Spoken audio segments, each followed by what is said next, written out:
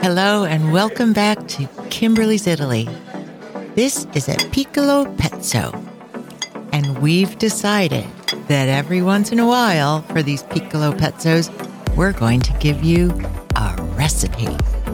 Yep, a recipe of pasta, lasagna, pizza, you name it, anything Italian, because why not? Because we do it really well. I just want to say that anyone who uses these recipes in the future must give us credit and tell the people at your dinner party when they're going, oh my God, where did you get this recipe for sugo di Roma? Well, let's be fair. I got these recipes from my Italian neighbors. It only goes back one generation. We don't roll back. No, it doesn't. We don't roll back. No. Every time we have a sugo di Roma, we give credit to Susan. And then everyone else back to Cesare. Okay, no. Anyway, let's go. Well, I do want to say that all my recipes, we've got some other ones on the side, but all my recipes from my Milano days came from neighbors like Signora Bergamaschi, the woman who taught me with the boxed wine. My neighbor who taught me pasta recipes every Tuesday night. And you bought a €5 bottle or I was her best friend. You're her best friend, yes. That's in a Milano episode. She was amazing. She taught me so much. And like I mentioned, Susan was my neighbor in Via Maida, the apartment with Pino and the Pistola. You remember that story. She was an American and married an Italian, had a couple of kids, and she was a food critic. So imagine how good she was in the kitchen. Aren't we all food critics? Well, yeah. Wait, so cucina is the name for kitchen, is the word for kitchen. And on a little side note, I want to say that when my Italian friends would be talking about, oh, and we need to go into the kitchen and chicken get very easily confused for an Italian when they're trying to speak English. And I just love that. They call a kitchen a chicken more often than not. I love that story. Is that free range? I don't know. But anyway, so we have so many recipes, but to be honest, we like cooking on weekends. We spend hours and hours on a good pasta sauce on the weekends. Because why not? And we have friends over. We love to share it because if you spend so much time on a good sugo di Roma and everything else, it has to be shared. Exactly.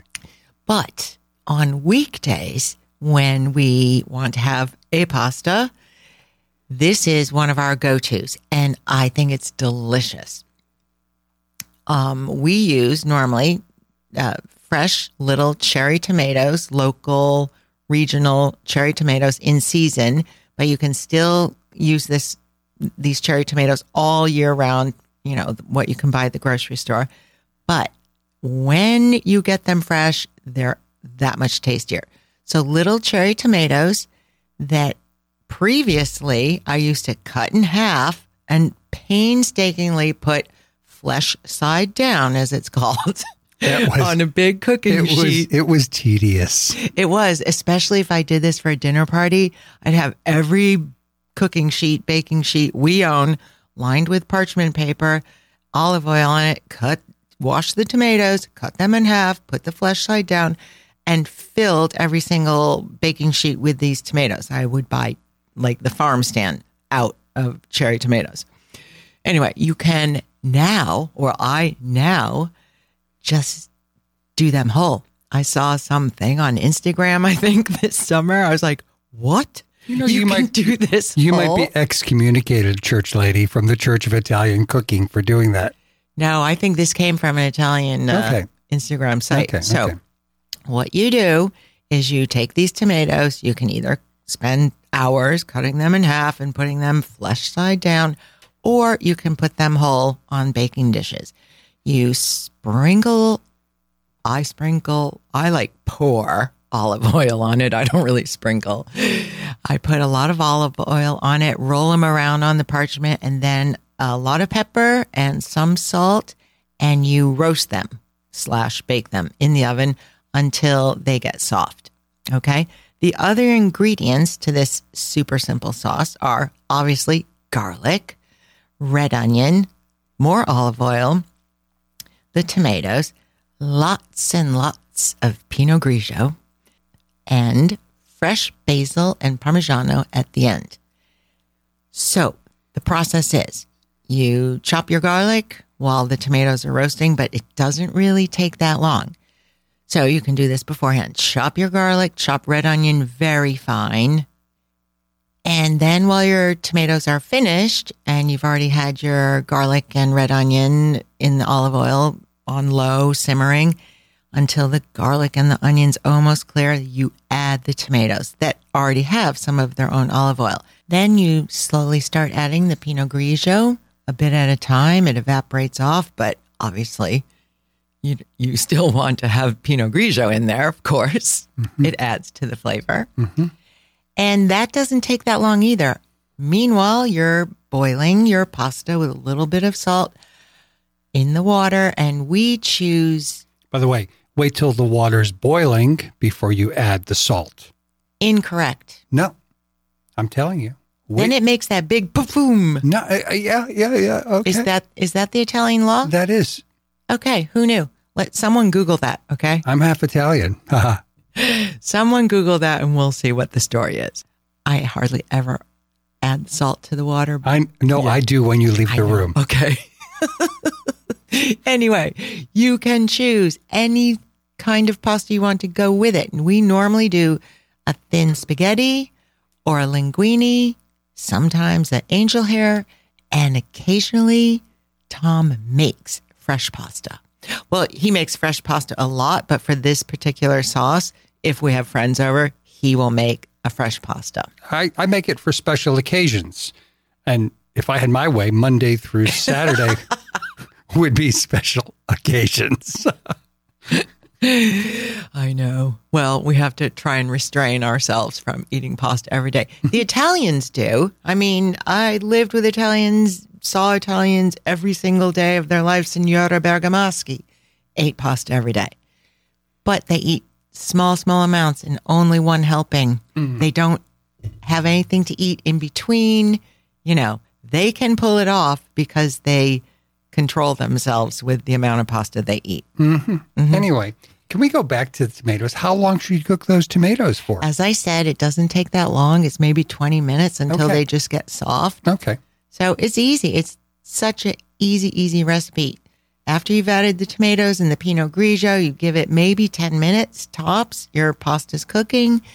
And then you obviously only cook your pasta al dente, drain it, strain it, put the sauce back in the pan with the pasta. And you have to get good at knowing how much sauce to how much pasta.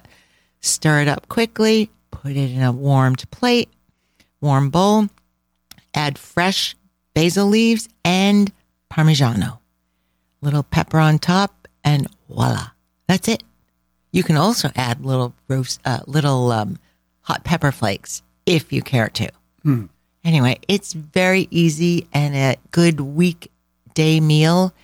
And like I said, if you can't have fresh regional local tomatoes in the summer months, just do the store-bought cherry tomatoes, and the flavor comes from the wine and the pepper and the salt and everything else you add. So there you go. There you go. Tom would eat this pasta every day of the summer if it were up to him. And leftovers for the previous night the next day for lunch. So I'd have pasta twice a day. That's another big no-no in Italy. Yeah. No one does leftover pasta. They know exactly how much pasta to make for each group that night. They never have leftovers, or let me put it this way, I never saw them do it. Well, one of the highlights of my life is leftover pasta. So anyway, but more importantly, you need to give our listeners a little bit more of a predefined recipe than some tomatoes, some garlic, some red wine, and some Pinot Grigio and some onions, and throw it all in the bucket, just like Signora Bergamaschi did. I know. She taught me free form. Yes. Okay, here you go. Here are the specifics. Let's say this recipe is for 4 people. Therefore, you'd get 4 pints of cherry tomatoes and about a half a cup of finely chopped red onions, 4 cloves of garlic, or more, if you like Or more, that. yes, definitely right. more. 1 cup of Pinot Grigio, which cooks off when you don't have the lid on the saucepan. The alcohol cooks off. Exactly. Another cup later, if you're into that. So do have at least a couple cups of Pinot Grigio readily available. And then a quarter cup to maybe a half cup of pasta water after your pasta is al dente. Right. You remove that pasta water. When the little foamy, starchy stuff gets to the top. Put it to the side to add after you remove your spaghetti, linguine, angel hair, etc. You remove that quarter to half cup of pasta water that you will mix in With the sauce, because that adds the silkiness that allows the sauce to really attach itself to the pasta. Very technical and very true. And I would say for 4 people, at least 1 box of spaghetti, linguine, angel hair, etc., maybe a box and a half. We always cook too much pasta for the sauce, but that's just our fatal flaw. And there's nothing wrong with that. Because then you have leftovers. Right. And lunch the next day is wonderful. It's okay here in America. And don't forget the Parmigiano. Lots of Parmigiano. That should do it, amici. So, in another couple episodes of Piccolo Pezzo, maybe we'll do sugo di Roma that I mentioned before. My neighbor Susan, that was my favorite recipe of hers. And to us, it's a treat. It's very, very time consuming. Lots of cooking off of chicken broth and wine. And I mean, that's like a 5-hour sauce. And it's so low calorie. Yeah, there's well. Anyway, we'll get in the we won't future. give it away. Okay. So our next episode, next Tuesday, will be Venezia Parte 2, our second episode on Venice. And we will pick up where we left off with the, notorious parking lot attendant situation. So thank you very much for listening, and we'll see you soon. Grazie e ciao ciao. I'm hungry. Naturally.